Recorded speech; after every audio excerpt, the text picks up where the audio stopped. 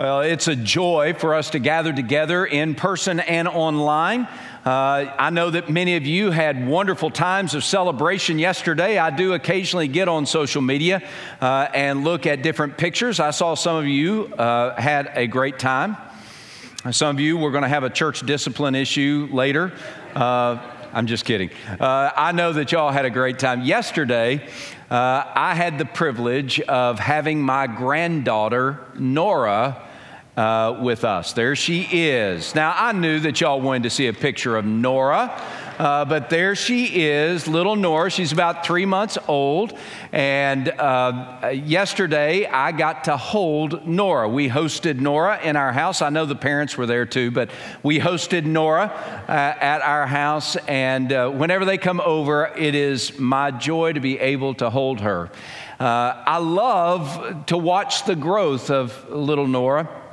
To watch her get stronger in different ways. I remember the first time I held her, she was, she couldn't hold her head up. She was barely able to do anything other than what newborn babies do.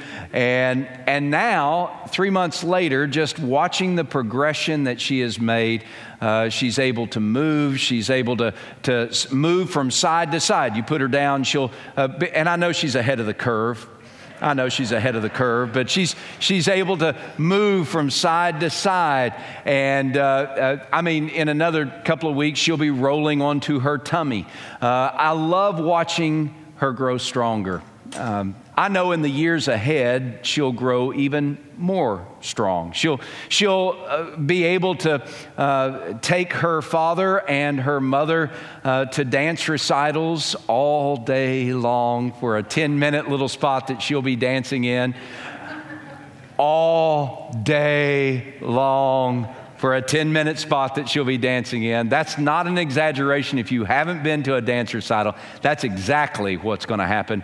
But as a granddaddy, I'll be able to come at that 10-minute spot. I won't have to be there all day long, right? That's what poppies get to do. But she's going to be dancing. She may be in ballet and jumping and leaping. She may play softball or baseball or football or soccer or field hockey. But as she grows stronger, she'll grow in running and jumping, and she'll grow emotionally and she'll grow spiritually. And I look forward to watching my little granddaughter grow. But that's not only for little granddaughters to grow, that's for us as well. In Colossians chapter 2, the Apostle Paul takes us on a journey where the church grows stronger together. And it's about the church. It's not just about an individual in the church. When you look at Colossians chapter 2, you hear Paul agonizing over the strength of the church. He agonizes over the spiritual well-being of the church in Colossae. Not just individuals, but the church at large.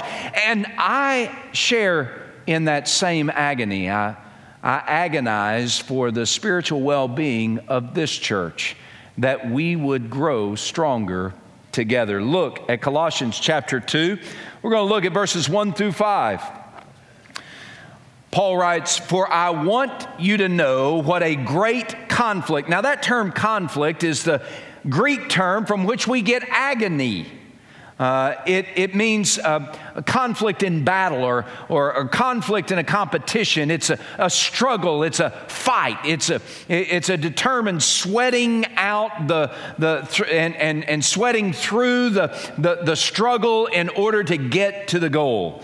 He says, "I want you to know what a great conflict I have for you and those in Laodicea, and as for as many as not seen my face in the flesh." Now, here is the agony, verse 2, and we're going to camp out mostly in verse 2. So he says, "This is what I agonize about. This is what keeps me up at night."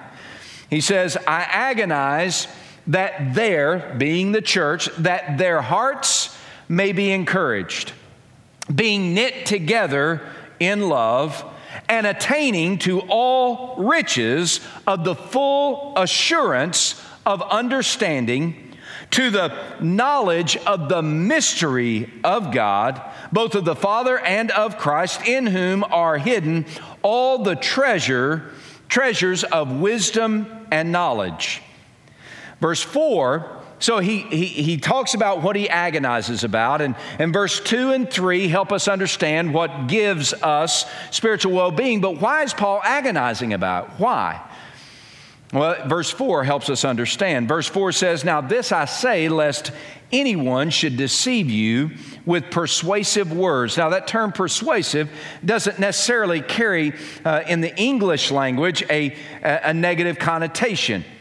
In some ways, I'm trying to use persuasive language to lead us together as followers of Christ to grow stronger together. So there's persuasion that I'm using. But in this context and this Greek word, it's not used in a positive sense. This context and this Greek word is used like I've got to be careful, a snake oil salesman, using slick words and deceptive practices in order to get you to buy something. Okay? I was going to say a car salesman, but I thought that might hit too close. Or some would just, well, you mean like a preacher? Yeah, okay, all right. But it's whenever you're using smooth words, smooth talk, in order to get people to buy something and use it in a deceptive way or buy something false. Okay? So he's saying, I say this lest anyone should deceive you with persuasive words. For though I am absent in the flesh, yet I am with you in spirit, rejoicing. So that rejoicing that Paul has is he's looking forward to the day when he'll see them face to face or hear a good report about them, that they've grown stronger. And that idea of stronger is reflected at the second part of verse 5. That rejoicing to see your good order and the steadfastness of your faith in Christ. That idea of good order and steadfastness of faith. I was never in the military. But I know by watching movies and talking to some of you that whenever the ranking officer comes and you're supposed to line up and get in order and you're in a line, don't know what that's called, muster out or something, I don't know what it is, but y'all get in a line and the commanding officer reviews the troops or whatever. That is the military language that Paul is using here. He's using the imagery of the military. To use it in a different way, it's what would happen when I was playing football, pee-wee football. When I was playing football, and y'all, I'm so glad you're here. I just can't tell you. I can't tell you. It's tough telling a joke to an empty room, right? It's hard. I'm so glad you're here. Anyway, and I'm glad you're here online as well. I really am. I know you're laughing at home, right? But when I played football, you would have the calisthenics or the exercises that you would do, and the squat thrusts and the running lines, and you would get in an orderly line, and everybody would have to do the exercise. And if you got out of order, then the coach would come and yell at you a little bit to pick up your pace or to get back in order to be prepared for the game that you're going to play. So that's the picture that Paul is using. He's saying, I want you to become stronger. I want you to become strong and steady so that whatever might come your way, whether it's deceptive practices of persuasive words, of a false teaching that seeks to lead you away from Jesus, or whether it's some attack like a pandemic in the middle of 2020, whatever may come your way, I'm praying that you would be made stronger. I'm agonizing over it. And that's the pastor's heart for the people. It's the pastor's heart for the church. And as we look at this passage, God wants us to know how we can grow stronger together. Together. I know together is one of those phrases that we look at and we say, yeah, team, right? Staff team, First Norfolk team. Yes, we are First Norfolk. Yes, team. But the problem is that so many of us get captured in our own personal desires and ambitions that the team quickly gets lost. And Paul says, and God wants us to know that, no, growing stronger is a team sport. It's not an individual exercise alone. It is a team sport. So when I'm weak, I need you to help me be strong. And when you're weak, you need me to help you grow strong. And we need each other. And that's one of the great benefits of life groups and that small connection, especially during this time where we're not able to gather together, or we get together in weird ways like this. We need that small group where we can gather together with friends and friends who are like family, and we grow stronger together in Christ Jesus. And we all rejoice together. So what Paul does, he says, all right, the reason I'm telling you all this is so that you grow stronger. And the reason I need for you to grow stronger is because there are these people who are saying that Jesus is good, but he's just not enough. Have you ever heard that? That Jesus is good, but he's just not enough. You might say, well, I studied philosophy in high school and college, and I know that there are people who say Jesus is good, but he's just not enough. But I don't hear that very often. Come on now. The truth is, we've all lived that principle, that ideology. We've all lived that personally, where we say, Jesus is good. He's rescued me from hell, but he's not enough to satisfy my soul. I need something else. I need something more. I need something different. Jesus is good, but I need a fifth of whiskey to satisfy my soul. Jesus is good, but I need a golf game every Friday to satisfy my soul. Jesus is good, but I need Bluebell chocolate chip ice cream to satisfy my soul. We add to Jesus, and that's something of what the attack was on the church. And Paul said, I want you to be in line together, shoulder to shoulder, heart to heart, so that you are stronger and you're steady in order to press on and know that Jesus is all we need. So how do we get stronger? What are the ingredients? What's the diet that we need to have that Paul portrays here? And we see it in verses 2 and 3, mostly verse 2. The first thing that we see is when Paul says that your hearts may be encouraged. The first ingredient to experiencing strength together is that we find courage in community. We find courage in community. Again, Paul said that your hearts may be encouraged. Encourage. What is encourage? Well, it's the Greek term, the verb for parakaleo. It means to call to someone's side. It means to bring close together. It's the noun form of that parakaleo is paraklesis. It's the name given to the Holy Spirit by Jesus. He said, the Spirit, the Comforter, the Spirit of truth will come. That's John 14, 15, and 16.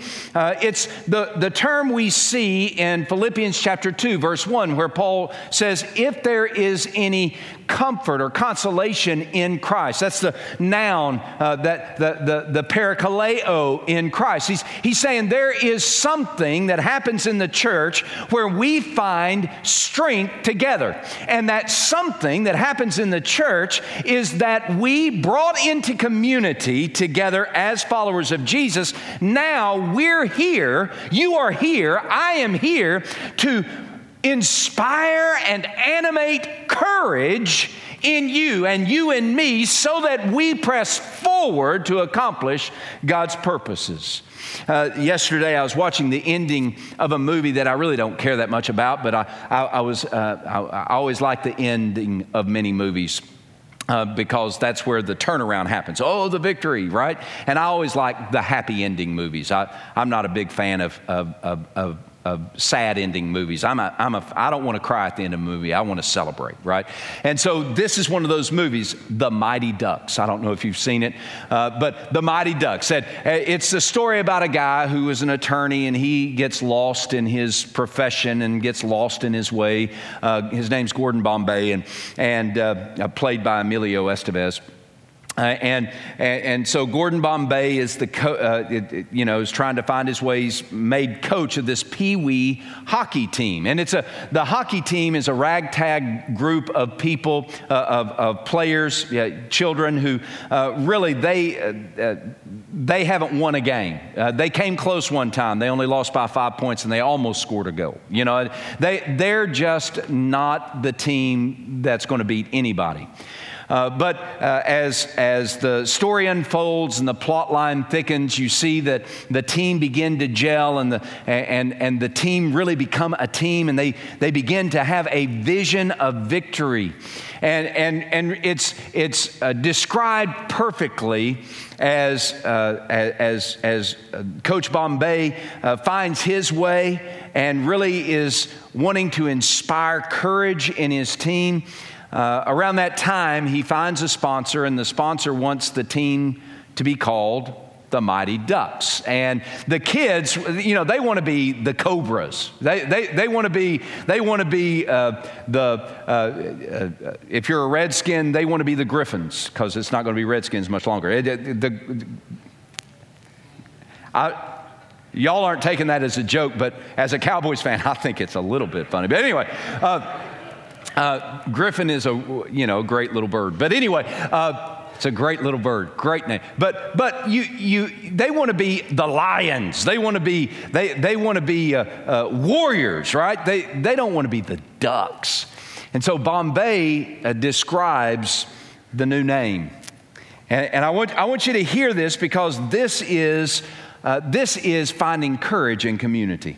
He says, have you guys ever seen a flock of ducks flying in perfect formation? It's beautiful. Pretty awesome the way they all stick together. Ducks never say die. Have you ever seen a duck fight?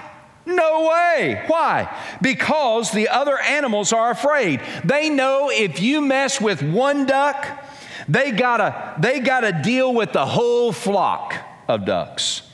I'm proud to be a duck, and I'd be proud to fly with any one of you. So how about it? Who is a duck? Quack, quack. There you go. Here's the thing. What Bombay was doing, he's saying, we're stronger together. And when you are united together for a common purpose, there's something powerful that takes place there.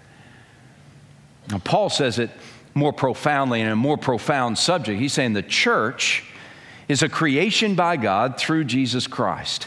And Jesus himself has called us to be part of this team. And he's given us his name so that we inspire and animate courage in one another to accomplish his purposes.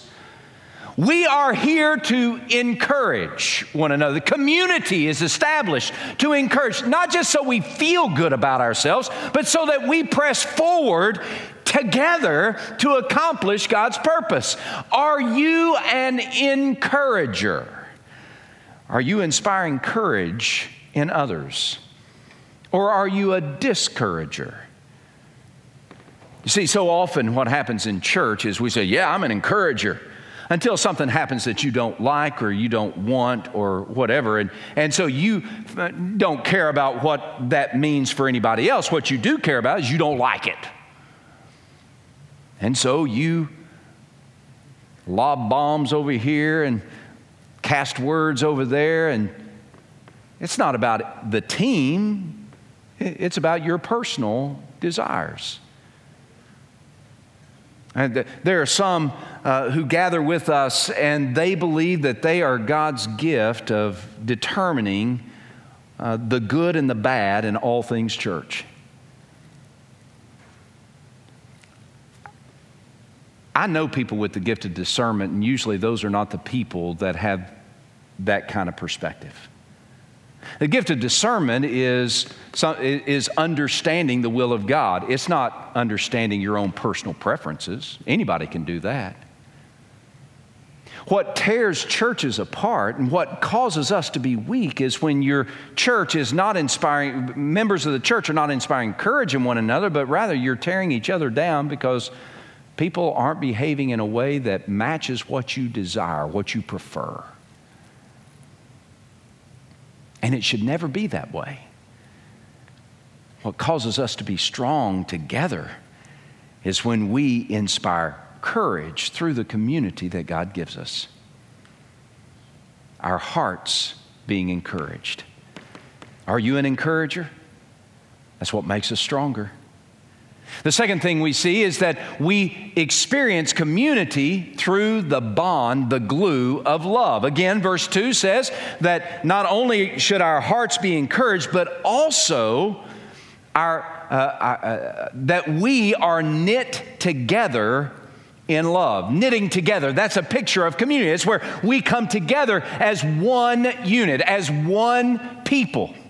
We've been brought here to this place to love each other and to love others. We've been brought here, and it's that love that Jesus has poured out through His life and through His death and through His resurrection, that He's poured into our hearts through His rescuing us from sin's embrace. It is His love that flows through us, that unites us together. It is love, and it's not that Hallmark movie, syrupy, sentimental kind of love that I like to watch and listen to. No, this kind of love, biblical love, is a sacrificial love. It's a love that pays the price. It's a love that gives up rights. It is a love of sacrifice. This is the love that is sometimes best described as others before self. And I want you to say that with me, because you're in the room and I haven't talked to anybody for so long. And at home, online, I want you to say this with me: others before self. Say it with me: others before self. What unites us together, what establishes the community, is when we have this love that says, say it with me, others before self.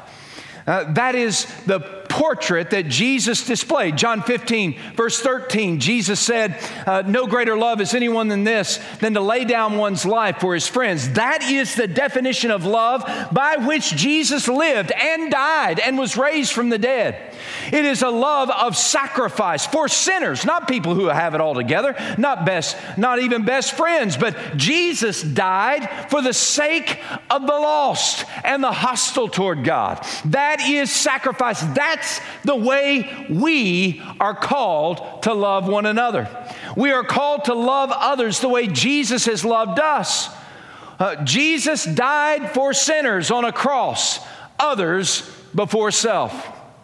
This kind of love tells us to prioritize the needs of others over our own needs. I want you to let that sink in.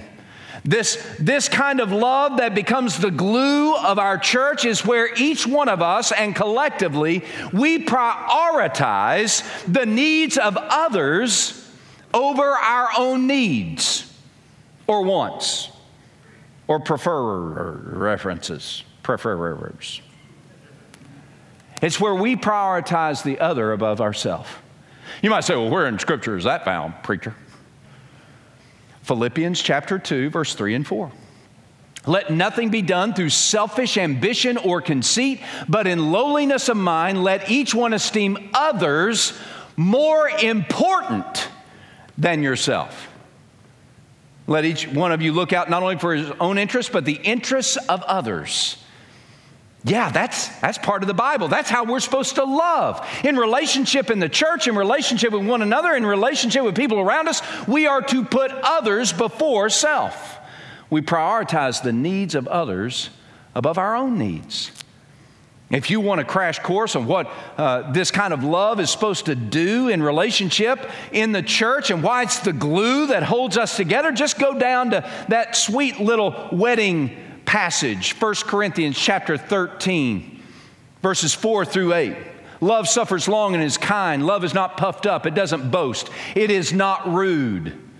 It does not seek its own.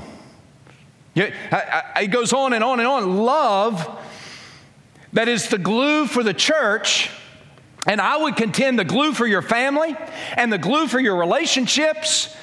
That love is not just the feel-good kind of love. Oh, he makes me feel so good. It is a love where I determine I will pay the price. Others before self.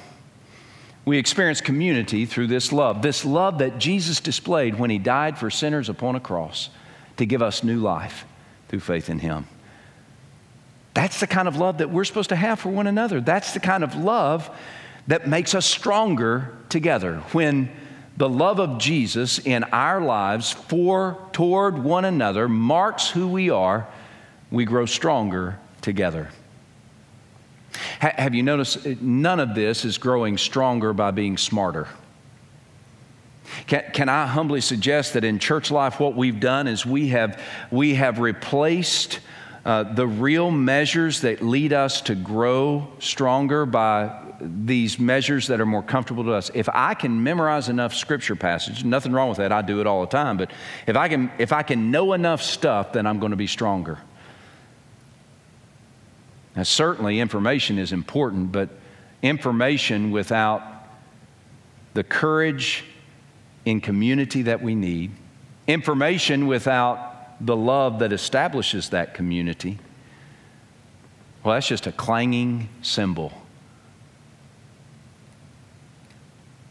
We experience community through love. And then finally, which seems out of place, Jesus is our greatest treasure. Now, if you've been with me for any period of time, maybe just these few weeks that we've been online, or for the 17 years I've been here, you know that number 3 doesn't sound like something I would normally put, because I like symmetry in my points. So we find courage and community, and then second point, it has symmetry to it. We experience community through love. Doesn't that sound kind of, it kind of flows, right? But number 3, it doesn't have community, love, or through in it at all. It just says Jesus is our greatest treasure. Now, why would I go so different on this point? Because we need to be shaken a little bit to understand that the only treasure that gives us fullness of life is Jesus Christ. Now listen to what Paul writes. He says, attaining, this verse 2, last part of verse 2, attaining to all riches of the full assurance of understanding, to the knowledge of the mystery of God, both of the Father and of Christ, in whom are hidden all the treasures of wisdom and knowledge. A British treasure hunter, a guy named Dave Crisp, went searching for treasure in southwest England, and he had gotten some tips, and he had done his research, and he got his metal detector, and he began to look in a field in southwest England. He was looking for that treasure, the one that would make him wealthy. And up to this point, he had found trinkets here and there, but he was hoping for the big find. And sure enough, he found it. He located a pot that held 52,000 coins. These ancient silver and bronze coins dated to the 3rd century AD. They weighed more than 350 pounds, and they were worth more than $5 million. Now, you and I, we've been on treasure hunts before, maybe not for money, maybe it's for a life of satisfaction. We've been on treasure hunts before, and some of us are on a quest right now to find a satisfied life, to find understanding or perspective. And I'm here to tell you, and God's word is here to tell you today, that the treasure that satisfies all aspect of your life, emotionally, physically, and spiritually, is the person of Jesus Christ. Our greatest treasure is Jesus. Now, where can we gain understanding to distinguish between what is true and what is false? His name is Jesus. Where can we obtain absolute assurance in the decisions we make?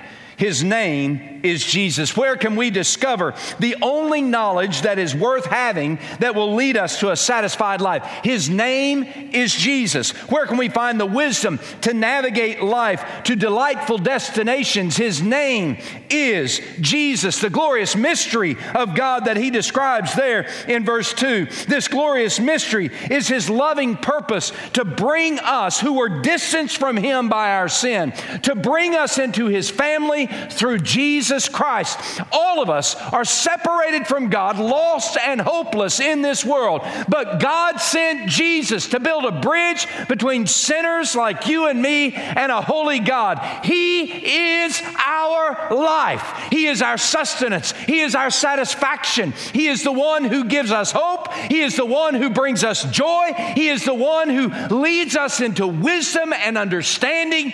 We need Jesus more than anything else in the whole world. We need Jesus. He is our greatest treasure. And when Jesus is the greatest treasure of this church and of my life, then we will grow stronger together. We will have community glued together by love that Jesus has taught us. And we will experience courage in the community that He has established. My prayer for us today is Paul's prayer for his followers in that day, for Christ's followers in that day. I pray, I agonize that we would grow stronger together. Would you bow your heads with me, please?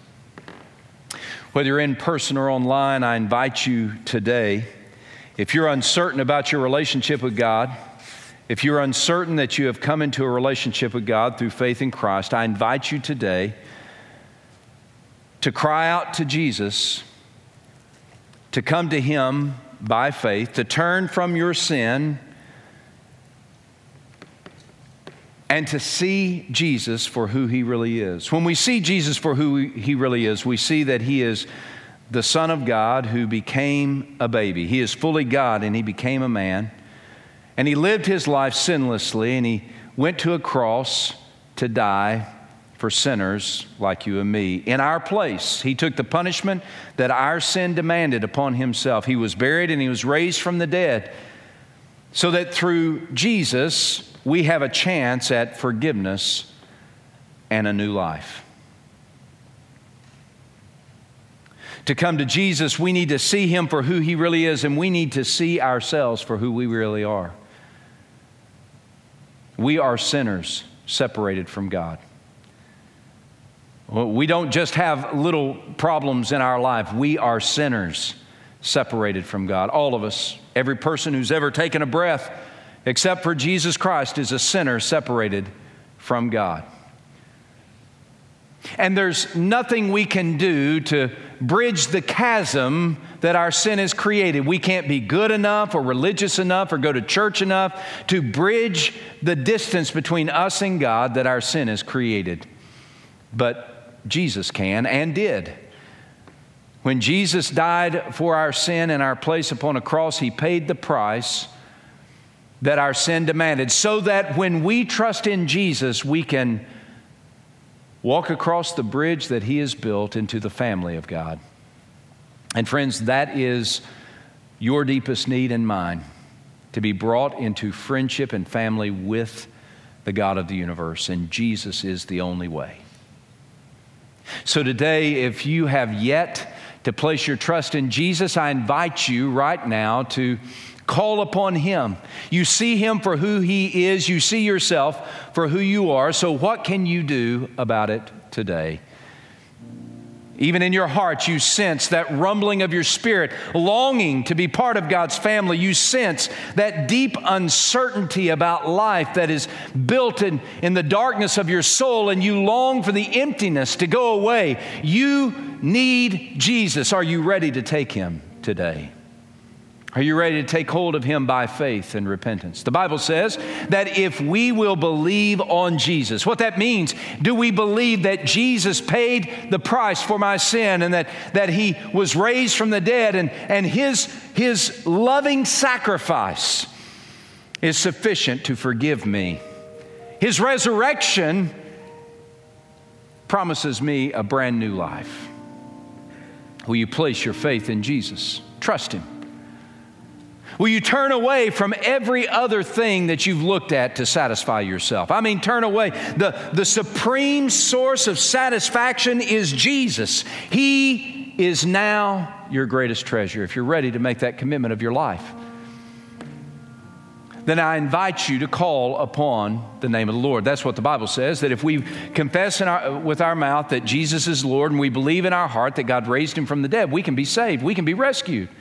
If we will call upon his name, we can be saved. We can be rescued. Now, how do we call upon the name of the Lord?